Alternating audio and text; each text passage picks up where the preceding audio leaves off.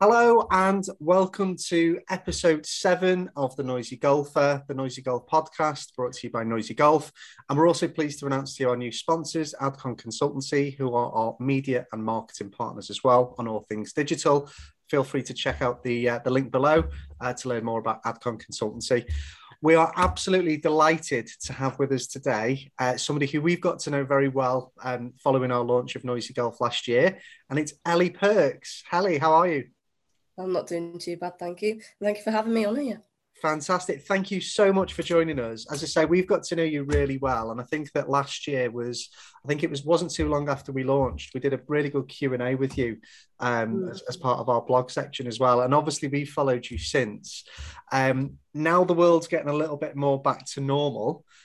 Golf is at the forefront. There's obviously, we can play a lot more compared to when we were obviously first speaking. First of all, how are you and how's your golf? And how's your back? Of course, yeah. Yeah. You were out for a little while there.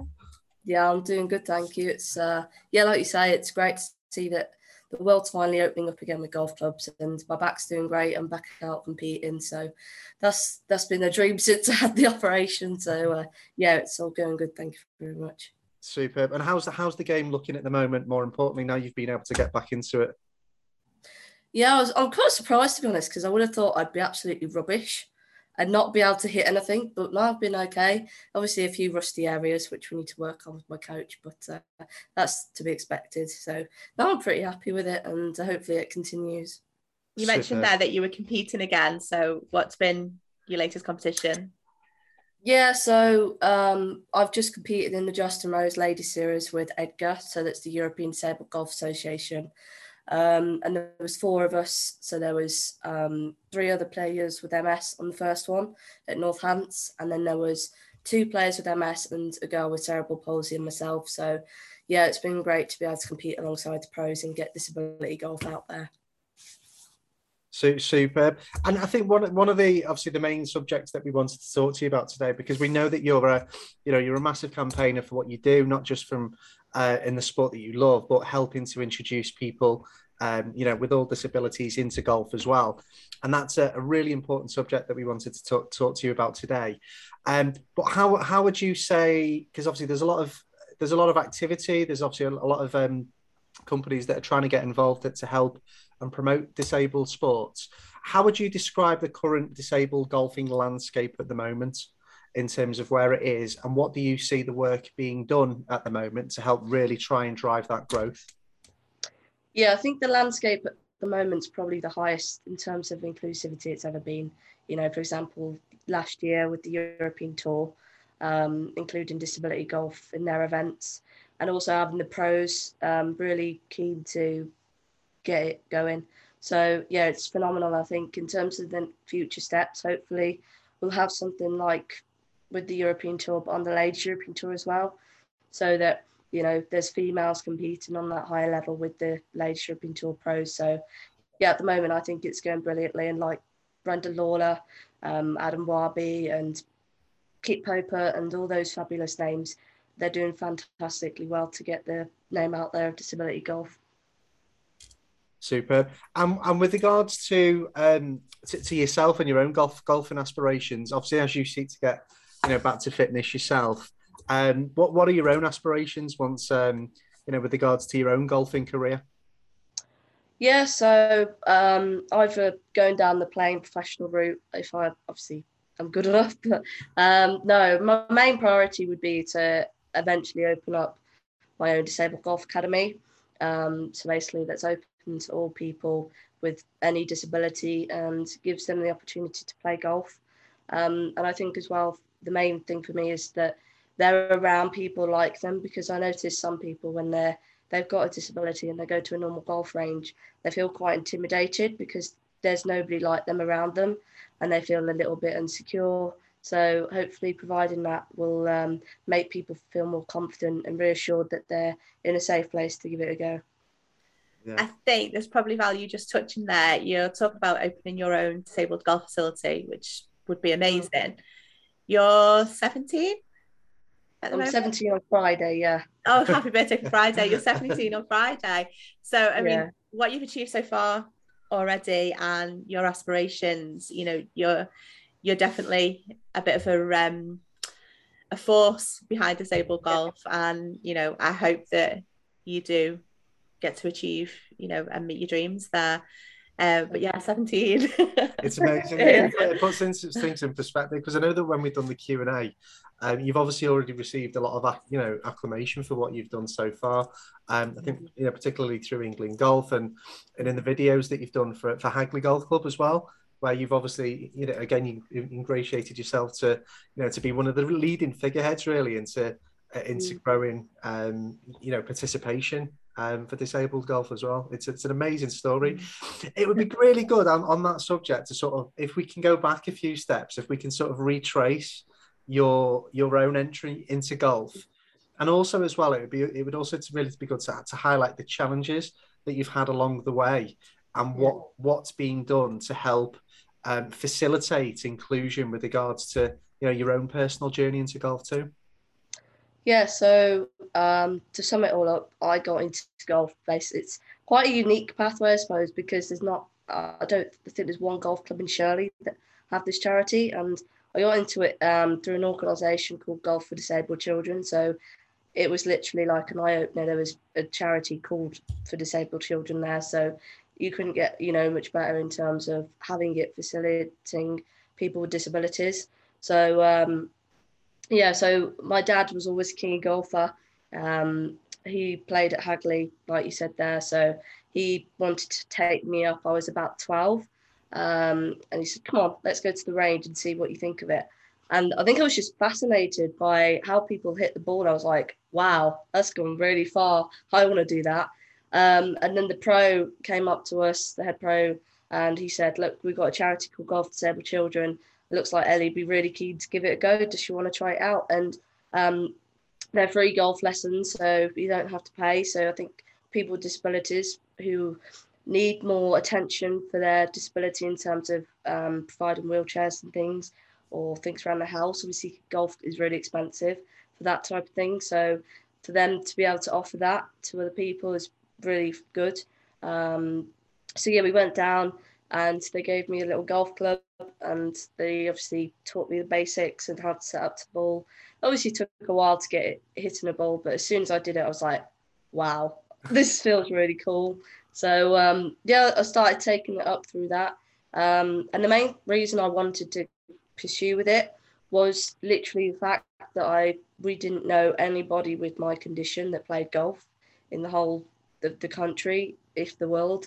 And I think my dad got in touch with England Golf and said, obviously, my daughter really is into golf and she really wants to find someone that's like her. And then it took us a while, but now we've got quite a few people playing. So, yeah, it's just been brilliant. And I think with the challenges, it just makes you stronger.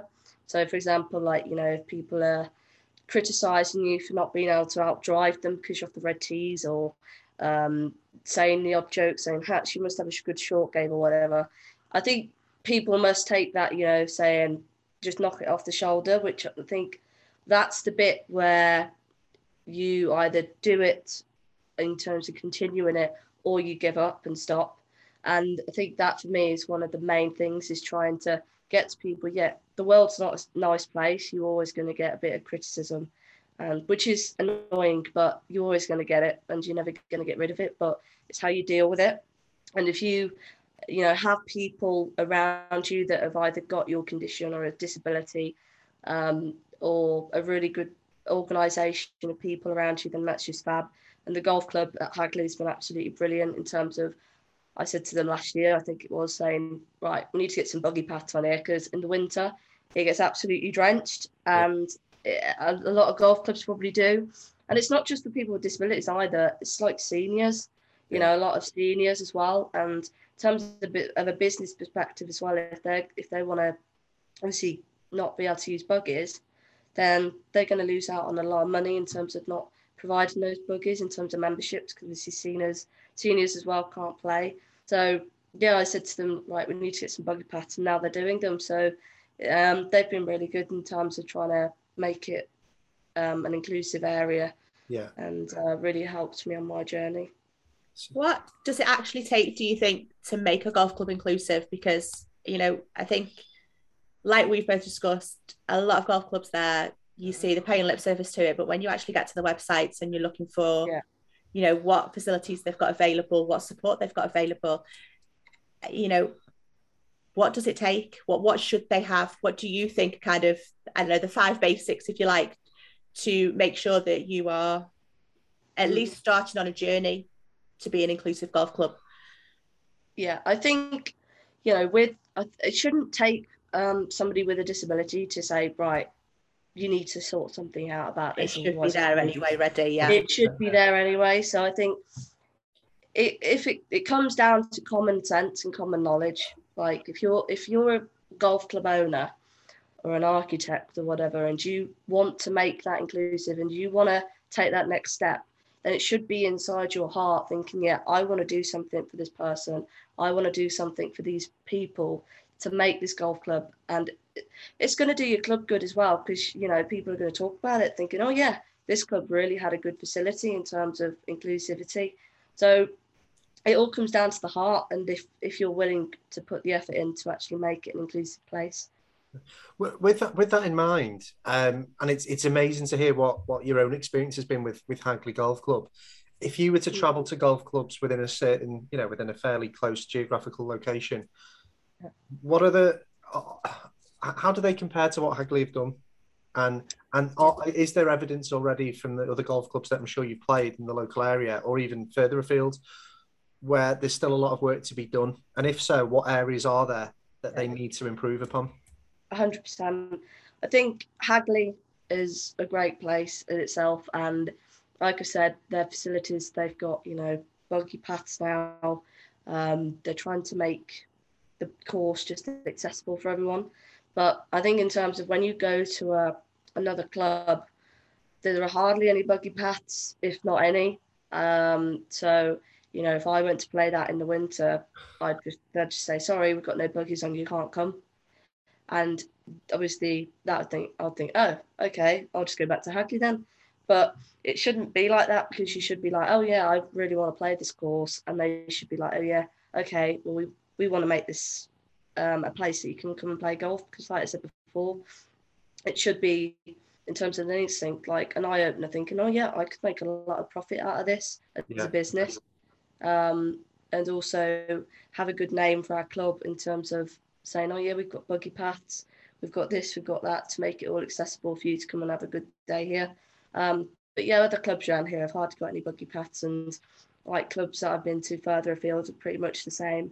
So yeah, it's going to take a while, I think, but hopefully organisations like England Golf, the Golf Foundation, the RNA will try and get it out there saying, look, you need to get buggy paths, you need to do this to make your club accessible. Because the more you get disabled golf out there, the more people that are going to want to do it. And obviously if they get turned away, they're going to think, oh, right, okay, I don't want to do this, I'm going to try something else out.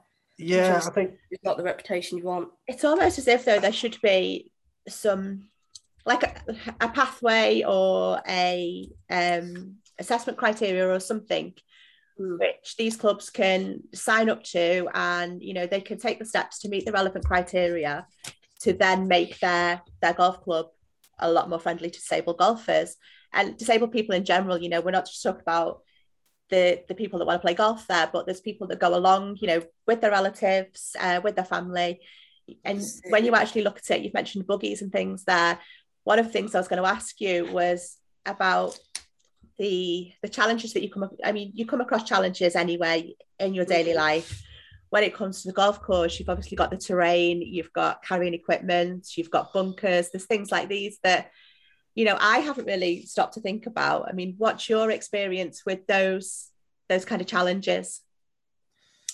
Yeah, I think in terms of like the actual parts of the course, like you say, bunkers and hazards, I think a lot of bunkers, for example, I've been, obviously, you don't want to go in a bunker anyway, because it's golf. You don't really want to be in a bunker. But obviously, if you end up in it, then I think a lot of bunkers that I've seen,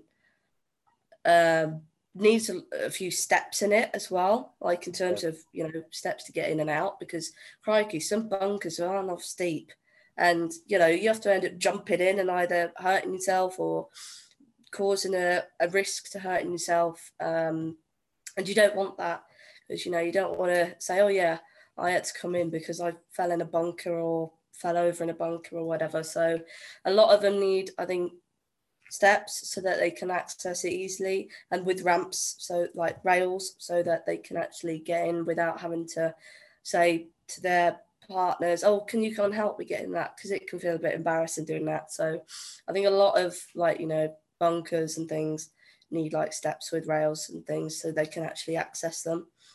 I think there's two things that have struck me there, and I think that one of them you referred to just a few minutes ago, but I think it's a really important subject, is that you might have somebody that sees golf, whether it's on the TV or through a relative that plays, and they arrive at their local club and it's not set up, and they could be put off on their first impression, which I think is a massive concern, because obviously, you know, when I think about, you know, I or Isaac's experience into golf, is that, you know, I'm sure you've had this yourself, is, and you referred to it earlier, is that golf brings with it a very unique level of unique joy to it when you first, you know what I mean? Then that enthusiasm, I think, stays with you quite a lot during the early days, and I can't imagine the feeling of arriving with that sort of newfound joy, only to be then sort of wanting that your local, you know, either practice range or golf course isn't able to accommodate you. Which I think is a really interesting subject in its own right. Do you think? There should be some criteria which they can meet, which says that we are, you know, a disabled, or like you mentioned earlier, elderly friendly club. You know, we've got things in place that will support your golf journey and support you while you know, and enjoy this sport. Yeah, this is it. If for example, either England Golf just set out a criteria to all golf clubs and just sent out a thing saying, right, have you got this, have you got that? If not, you need to do it.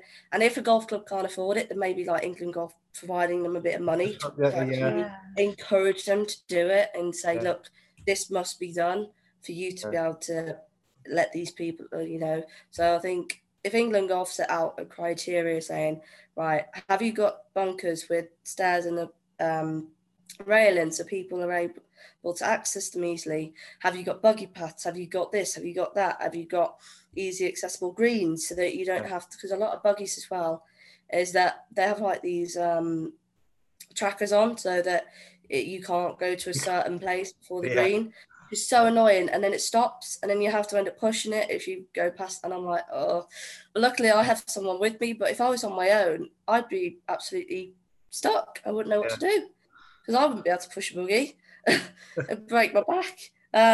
So it's just things like that. And as I said, having accessible greens so that they don't have to walk an absolute mile to get to it from the buggy path or whatever. So it's just things like that. But if England Golf set out a criteria, or the RNA, and said, right, you need to have this, you need to have that, and if you can't fund it yourself, then we can give you this much to help you fund it.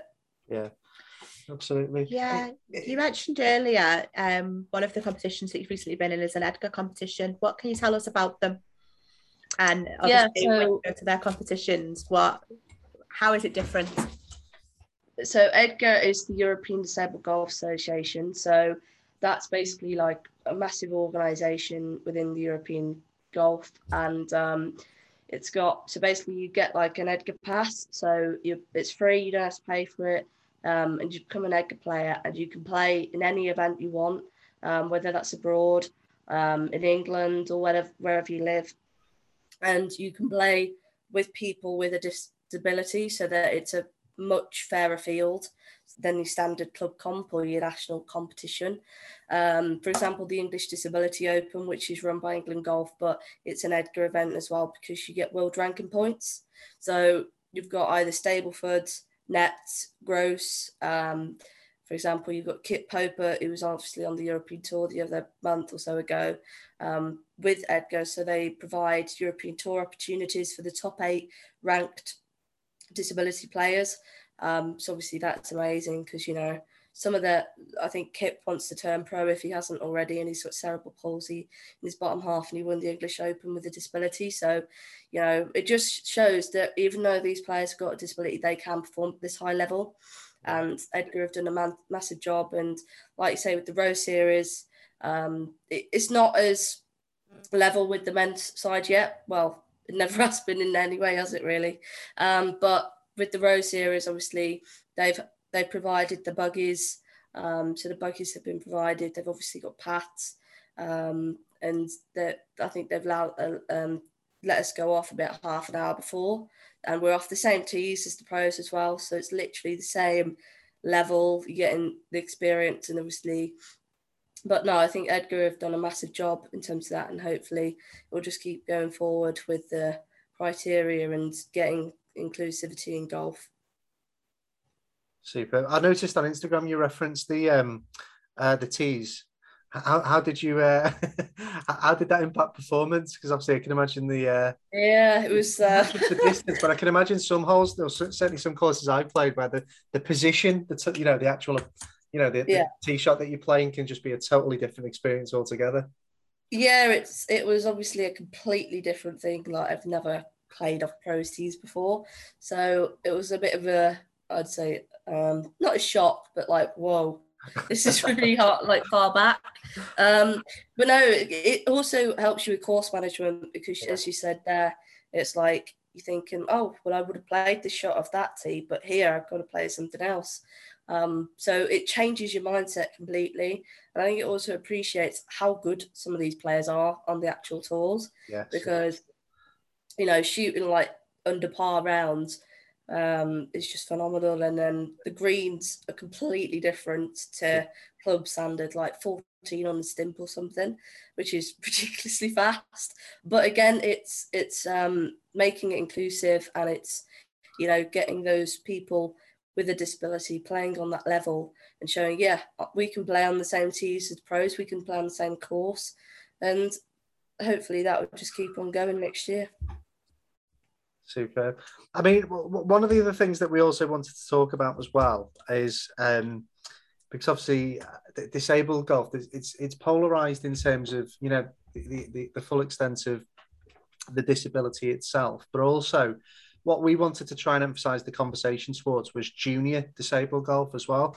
Obviously, you've entered golf at a very early age, and well, obviously you're still so young, considering the amazing work that you've done. So I suppose conquering disabled access is one thing, but what is then done to try and empower junior disabled golfers again to promote their involvement as well? Yeah, obviously a lot of the disabled golf community is full of adults and people in their 20s or mid-20s. So, yeah, I think the person that I played with at the closest age is Heather Gilks, who's from Coventry, and I think she's a bit younger than me. No, she's similar. I think she's the same age. But, you know, that's the only person I've came across that's a similar age to me that plays in the Edgar community or with a disability. So I think in terms of getting the participation with junior disabled golf is making it fun and making it encouraging, because golf can be, some juniors, if they're, you know, I use when I do the sessions a lot, I use this brand called Colour Path Golf, which is like, you've got a bag for the kit, which is all like rulers, alignment sticks, putting plates, mats, and all sorts. And it's basically full of different colours, so red, green, yellow, blue. And it really encourages the youngsters to get into golf, because they see this colour and you can make a lot of fun games out of it. So I think the main thing is you need to keep it fun. But the one thing that you shouldn't do, especially with like parents, is force them into it. Don't obviously force your kids into doing it if they don't want to, because if you should, like my dad says to other parents, to me anyway, it should be the kid wanting to go. Obviously, if they're not, if you're like, come on, let's go, come on, let's go, let's go, and they're like, I don't want to, I'm not interested, then there's no point keep forced, because it's just going to give them a bad, wrong representative of golf.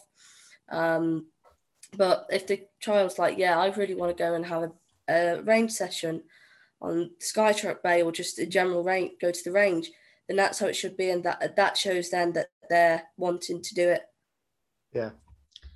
We spoke with Andy Little a couple of weeks back now from Little Golfers, and Andy mentioned that when he first started out, there was a lot of funding for him to get involved with the schools, local schools, and he was going into these schools and he was teaching children about golf, getting them involved, lots of fun, lots of games. He also said that part of what he was doing was working with children with disabilities who, have never had access to golf before. All of a sudden, they're trying something new, they're engaging on whatever level their ability allows, but they're engaging with this sport, they're enjoying it, they're having fun. What he mentioned was that there was lots of funding around at the time that supported that. Do you think that there should be more golf in schools, more golf access to kind of specialist schools for disabled children? What's your take on the whole kind of primary age children within golf? Yeah, I think, like you say, schools is a massive part of it, because, if they're introduced to it at school, then obviously, every child's got to go to school pretty much. So obviously, if they've got it provided to them and the people coming to them, then it's, it's not a choice as such. They're like being provided it straight away. So I think in terms of like funding, obviously if somebody wants to go and deliver a session and they can't quite afford the equipment, then obviously like going back to like England Golf, whether they could provide a little bit of funding for them, but at least they're trying to make a difference and trying to show that to these youngsters. Also as well with the youngsters, if they've got their school friends with them, and people that they get along well with, and they can have a really good time and really good fun, then, like I said, if you're making enjoyment out of it, having fun games, they could have little games against their friends, because children can be very competitive. So I think just making it as fun as possible. But if you're delivering it to the school, then it's a massive opportunity for them to say to their parents when they go back, "Oh, Dad or Mom, I've just tried golf out today. I want to go and have a lesson." Yeah, and that's where the key bit is. That's where the key bit is. If you've got your child if you're delivering that session and you've got the child remembering that and going, "Oh yeah, I really enjoyed this, I want to go and give it a go," then that's how you're going to get it. Can I just say, sorry, our nephew is actually, he's got Down syndrome and he attends a special school.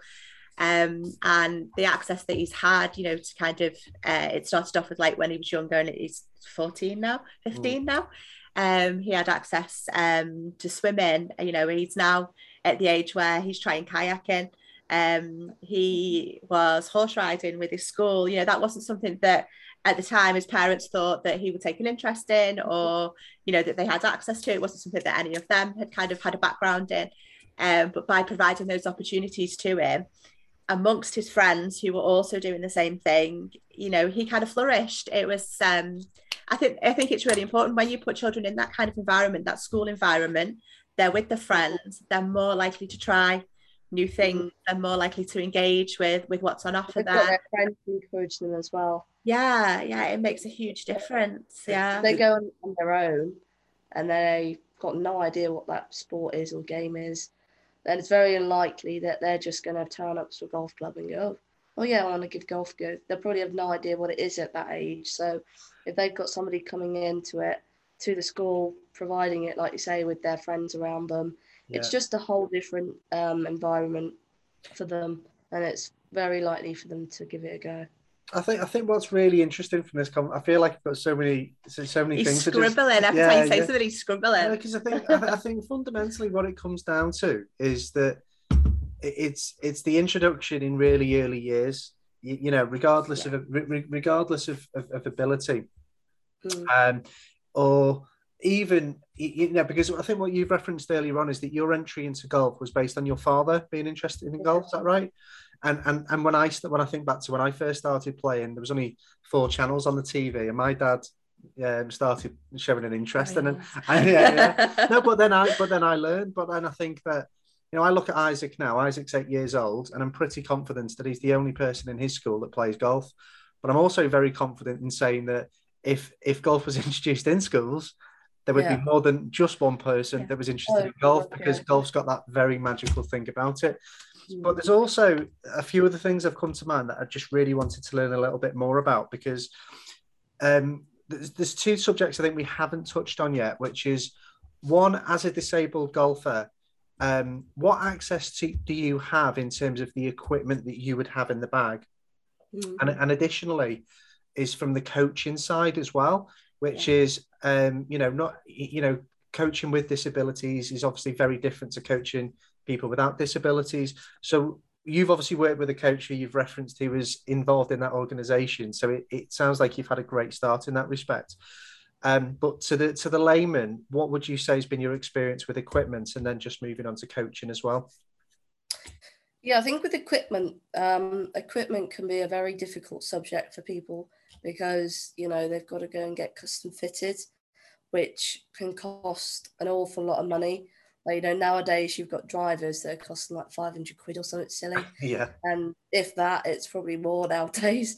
And obviously for one golf club, that's a lot of money. And like going back to what I said before, if there is a person with a disability and their parents are solely having to base their income on that need for their child with their disability, whether it's, medicines or disabilities and wheelchairs and carers and all sorts, that thing take a lot of their money and a lot of their time.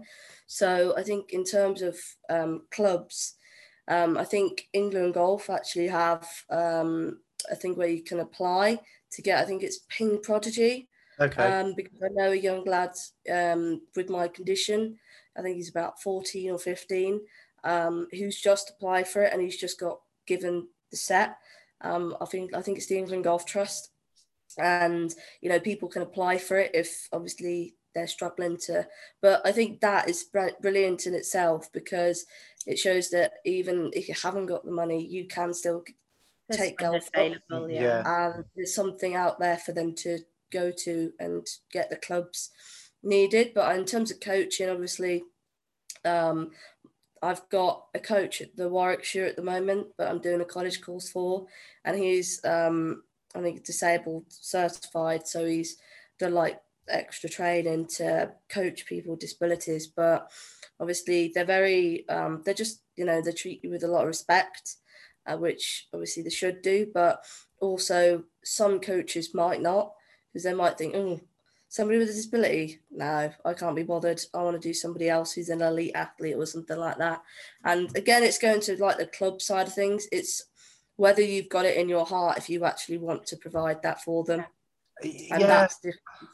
It's almost, that needs to come from the top though as well. Whoever is leading in those clubs, they're the ones that got to be saying, okay, this is what we are, this is who we're about, this is who we're about, this is what we are, and then this is what we're going to provide, this is how we're going to meet everybody's needs, and it's going to be an equal club. It's really got to come from the top. It's all right, like you've said, it's got to be in the heart that they want to coach that person, but ultimately there's somebody there above them that is running that whole show that needs to say, no, this is what we do, this is the values of our club, this is how we operate. And so I do think it's got to come from the top as well. No, I think there's, it's almost, I think you could argue, I think it's got to come from not just the golf clubs themselves, but I think that as we talked about with Andy Little, is that there has to be that earlier introduction in schools. Yeah. Because when you look at it, you've, again, reflecting on your own experience, what you've described is that you've gone to your golf club, you've been introduced to this and to this charity, and your golfing journey has blossomed, and you've obviously been able to contribute to getting other people involved as well. But as a result of that, the golf club has then provided the facilities to sustain your involvement in that club. Whereas if the golf clubs don't have disabled people going to them or practice facilities, then there isn't really any need for them to do that. So it's almost like you need to make the introduction into golf earlier that facilitates the drive and growth. But as a result of that, the golf clubs would then need to, it's ultimately, do they need to react or be proactive in terms of setting, you know what I mean? It's like, because if ultimately, if disabled golfers aren't going to golf courses, I suppose the argument from them would be, especially when funds might be quite low, is that what is the point? You know, and that sounds a very, very harsh thing to say, but I suppose that's the reality, isn't it? No, I do think that they need to be proactive. It needs to be something that they, you know, they sign up to, if you like, to say, yes, this is who we are and this is what we offer. And I do think then that more disabled golfers would come through, because they know that it's not saying it's a law or something or a legal requirement, it's the wrong way to go about it. But if they know that those golf clubs have to commit to providing relevant facilities for them, then it's not a question of whether those facilities will be there. They should just be able to turn up and those facilities are there. And if those facilities can't be provided immediately, then there should be an action plan put into place to say, okay, you know, we do want you coming to our club. What do we need to provide to support your journey? How do we go about this? And, you know, and whether that's like, you know, well, the toilet is actually upstairs and that's not something that I can access right now. Okay, well, we need to put a plan in place to make sure that we've got facilities on the ground floor.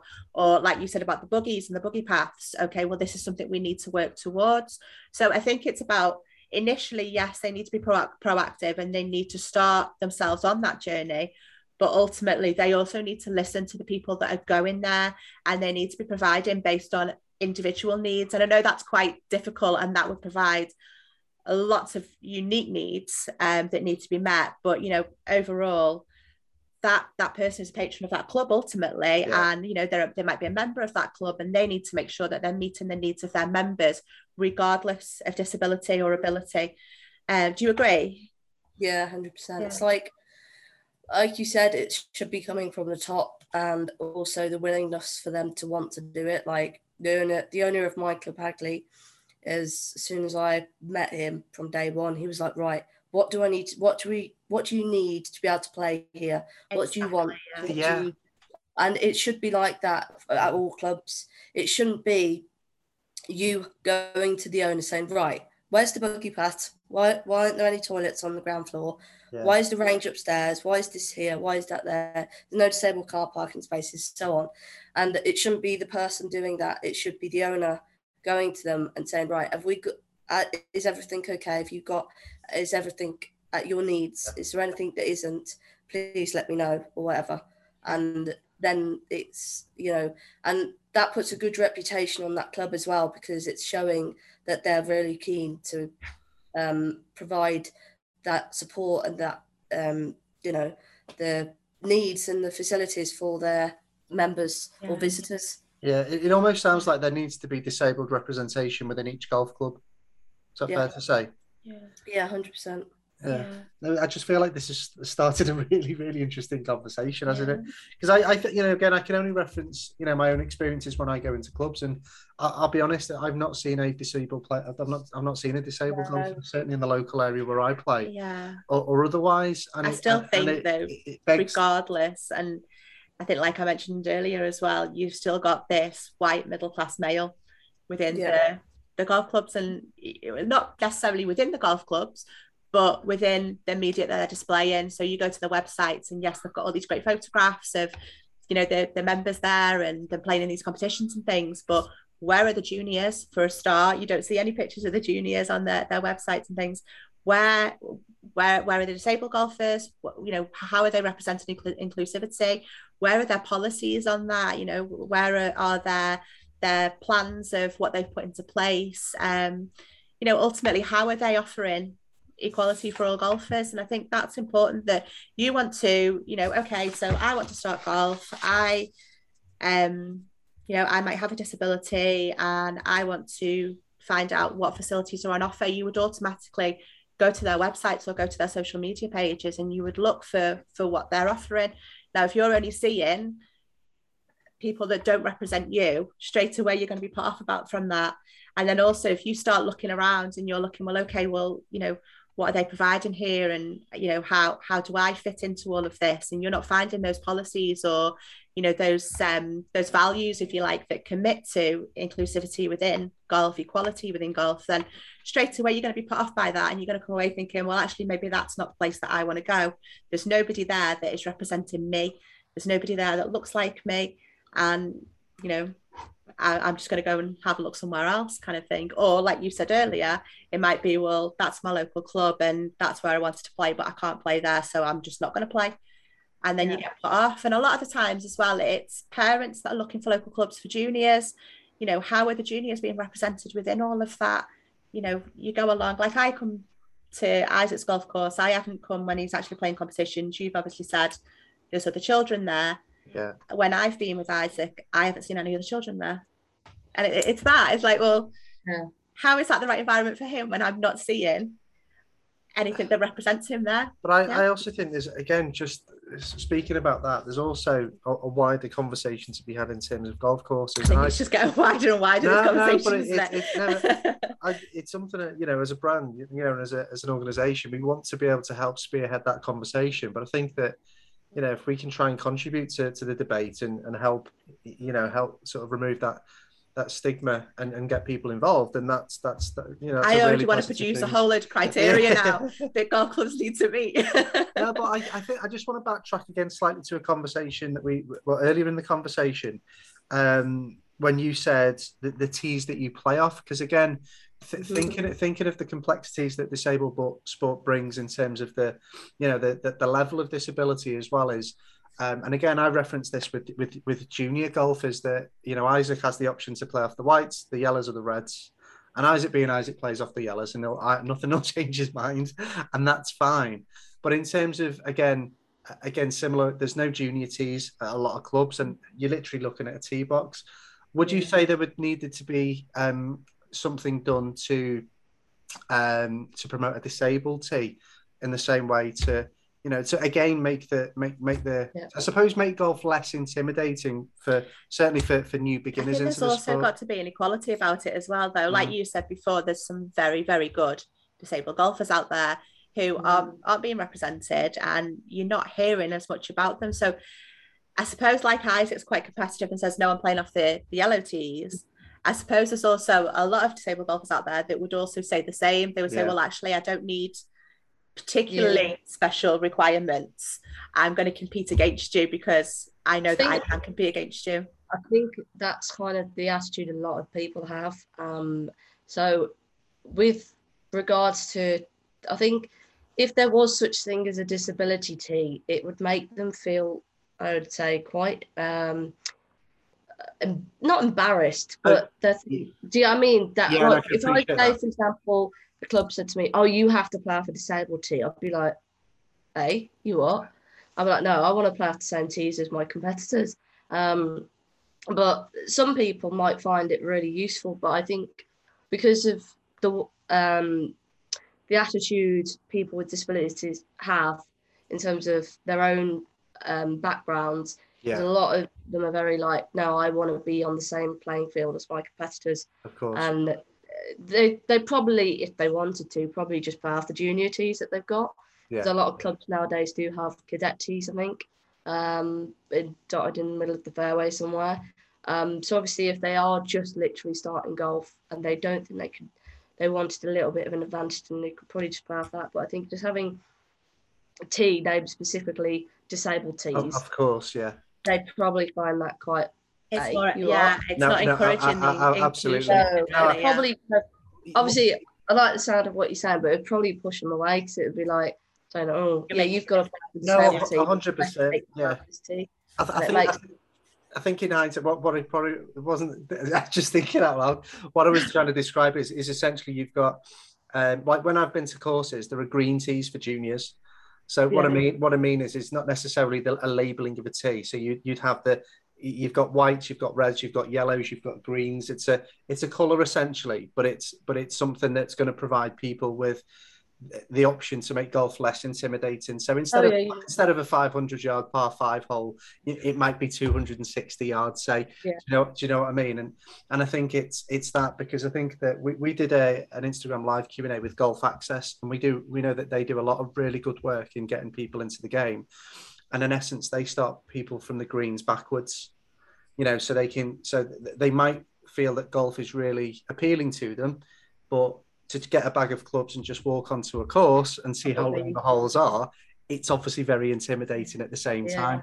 So it's in essence, what I'm trying to say is is providing, you know, a more formal tee structure that might encourage people not to be too put off by the, you know, by the length of the holes, essentially. Well, yeah, I think with like juniors especially, a lot of them like just jump straight to the reds or jump straight to the whites or whatever, and it's like, you know, and then as soon as they go onto that, they think, oh yeah, this is just a doddle. And as soon as they step on it, they're like, oh, okay, I've got to hit it 260 yards to make the fairway.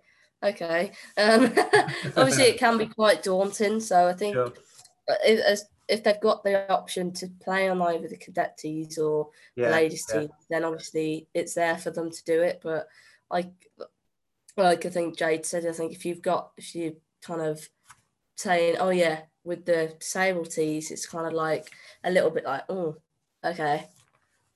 Yeah. So yeah, I think having the junior tees open to them to play on, to start from, or if they just want to play off them, then fair enough, they can do what they want, but as long as they want that option there to do it. Definitely. In an ideal world, then, if we were to say, you know, I don't know how long things will take to really, you know, for the structure to be in place, to, you know, for golf to be as inclusive as it possible, but as it possibly can be. What would be the first things that you would immediately look at to say, right, this is what a golf club needs to do to get it positioned right, to ultimately be supporting disabled golf as much as it can? Yeah, I think going back to what I said before, a massive thing for me is buggy paths and making sure there are plenty of buggies accessible for people. So having buggy paths, and that's probably one of my main things. Every person I speak to say, like, if they've asked that question, I say, yeah, you need buggy paths. Make sure you got buggy paths, because then that opens a massive area for people to play golf.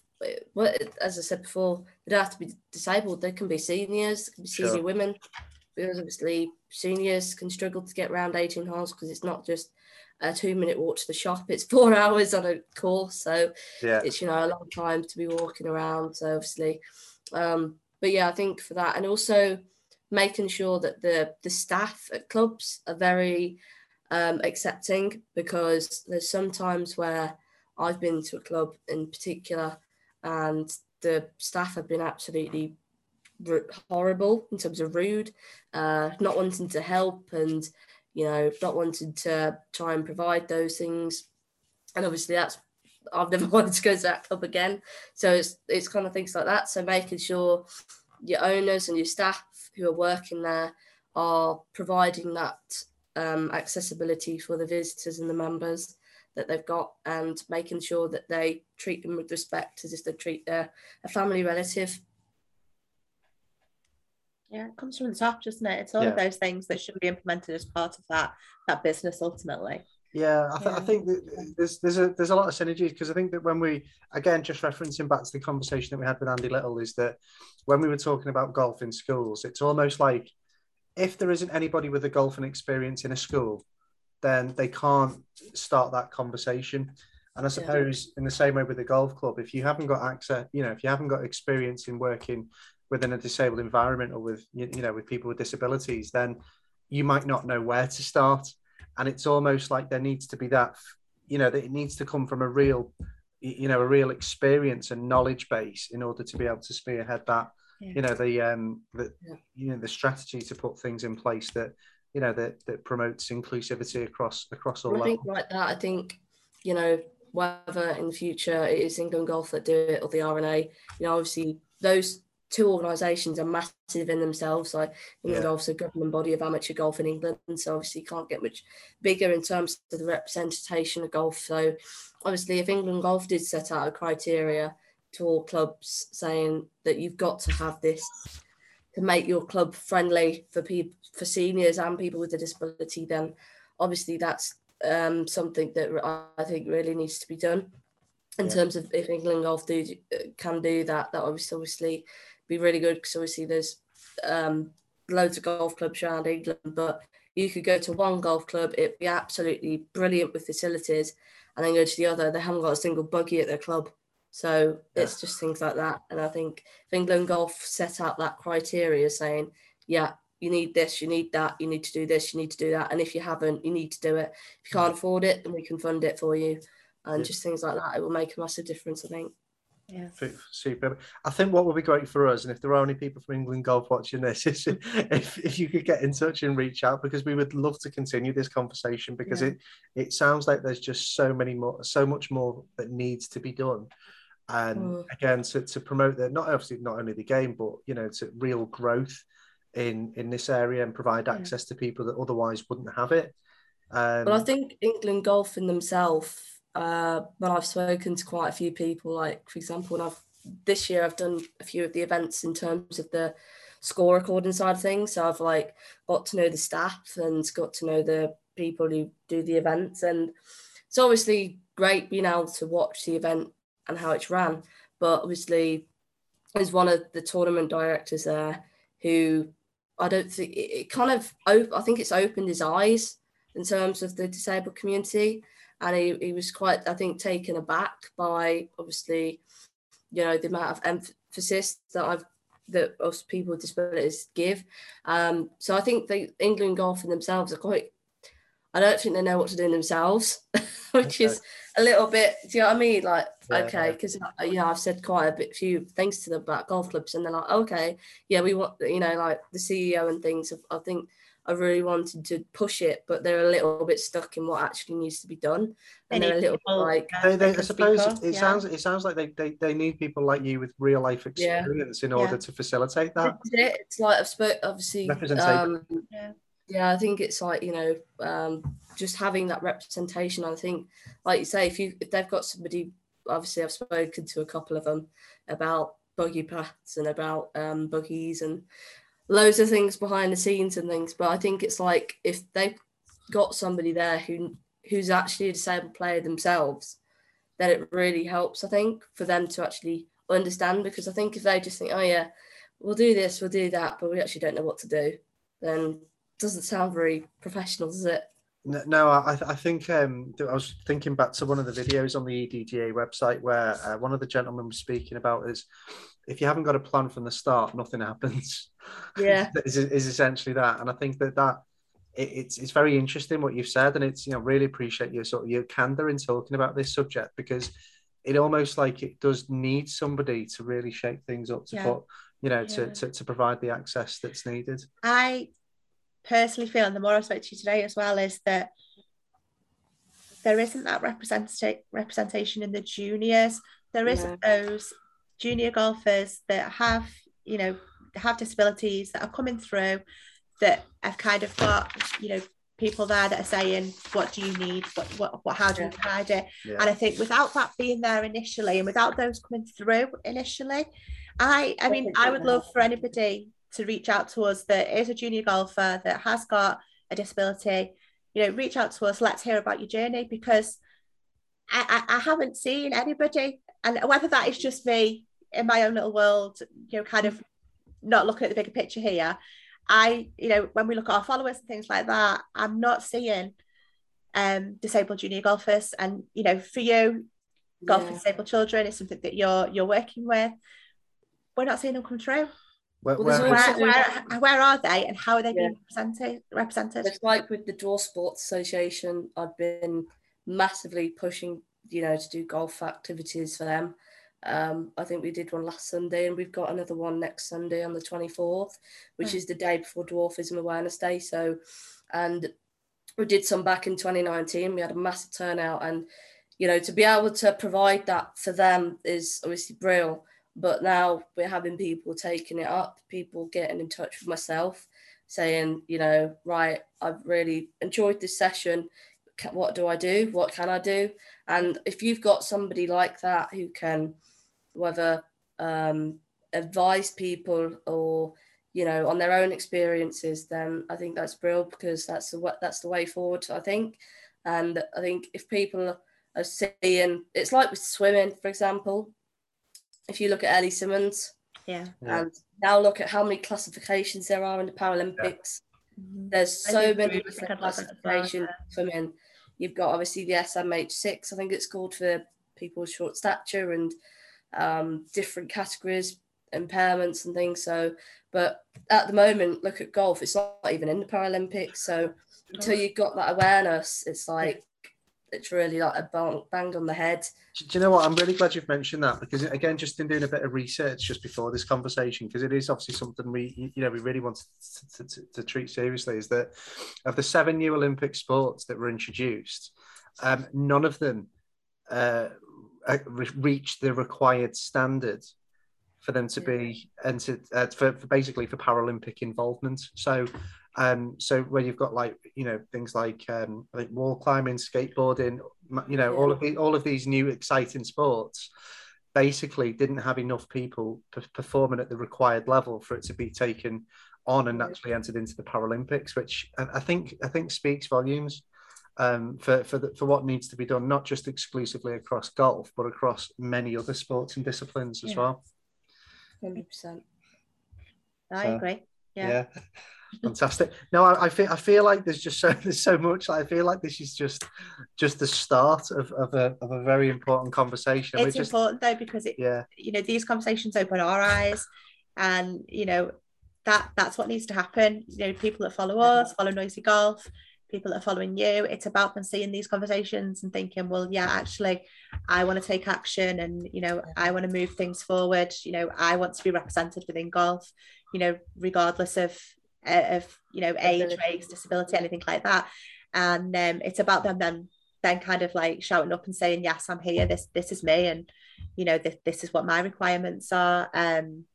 So I think it's really important that we're getting that information out there. But I mean, we're learning all the time from everybody that we speak with. We're learning from them about their journeys into golf, and the things that they've come across, and obviously their experiences, things like that. And that's, for us, it's about, yes, we're taking all of this on board, but we want to push it further. We want to push that question further. We want to find the answers. And I don't think we can find them all, but with everybody's help along the way, we're trying.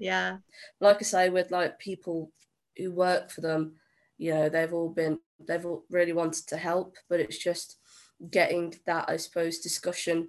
Like I said, I wanted to get a meeting organised with like the CEO and his like PA, as they call it, or like communications director, and the tournament directors and the referees, saying, look, I want to do something about this, and they still haven't done anything. So it's like, it's frustrating, but need the action. No, I'm so glad we took the time to really discuss this, because I feel like, as I say, as we were saying just before we started recording, we're not experts in these areas, but I think that as we've grown into the golfing community, it's become abundantly clear that there's so many good things that are happening, but there's also so much work that needs to be done in very specific areas to help continue that, that spear that next generation. As Jade referenced before, where is that junior golf representation?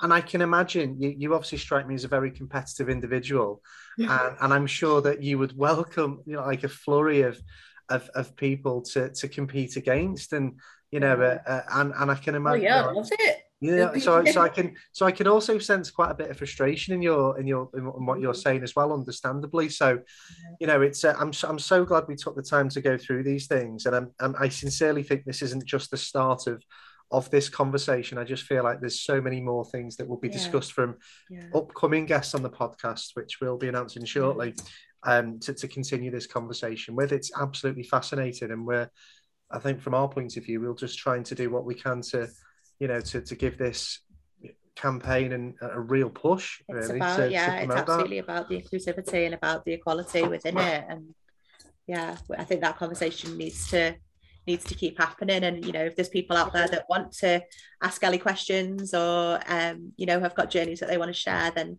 get in touch with either or, and let us know your journeys, let us know your questions. I'm sure Ellie will be more than happy to point you in the right direction. So absolutely. And for those of you, and thanks so much for listening. And obviously this is the 7th edition of the Noisy Golfer podcast, and we've spoken to really many people, from coaches and players, Obviously wonderful people like Ellie as well, from all different backgrounds about their own golfing journey. The podcast is now available obviously on our YouTube channel, which you may be watching already, but we're now on Apple Podcasts, we're on Spotify, we're on Google, and many, many other platforms too, to give you as much opportunity as you can to hear about all of our content. Also as well, if you do feel like this is a subject where you've got a genuine experience that you'd like to share with us, do feel free, excuse me, to reach out to our Facebook pages at Noisy Golf, on Twitter, Instagram, Facebook, direct to Ellie, and also as well. LinkedIn as well. And also as well, please give Ellie a follow on social media as well, where you can find her at Ellie Perks Golf. And again, I think it's just a conversation starter. I feel like we've gone over so many things. I feel like we need to pick up with Ellie again in a couple of months' time and see where we go with this. But I think it would be great for us, for those of you out there, if you are watching and you've experienced, something similar, or you are experiencing a journey that perhaps is providing, too many challenges that you'd like, then we'd love to hear about that, and we'd love to get you on the podcast too, to be able to share your journey and help really, and drive this campaign to improve things, I suppose. Yeah, no, I agree. Yeah. Fantastic. Ellie, thank you so much for taking the time to speak with us. It's been absolutely fantastic. And please do feel free to give us a like and subscribe, hit the notification bell on YouTube as well, so you can check out all of the latest content that we'll bring to you from The Noisy Golfer. Thank you. Thanks.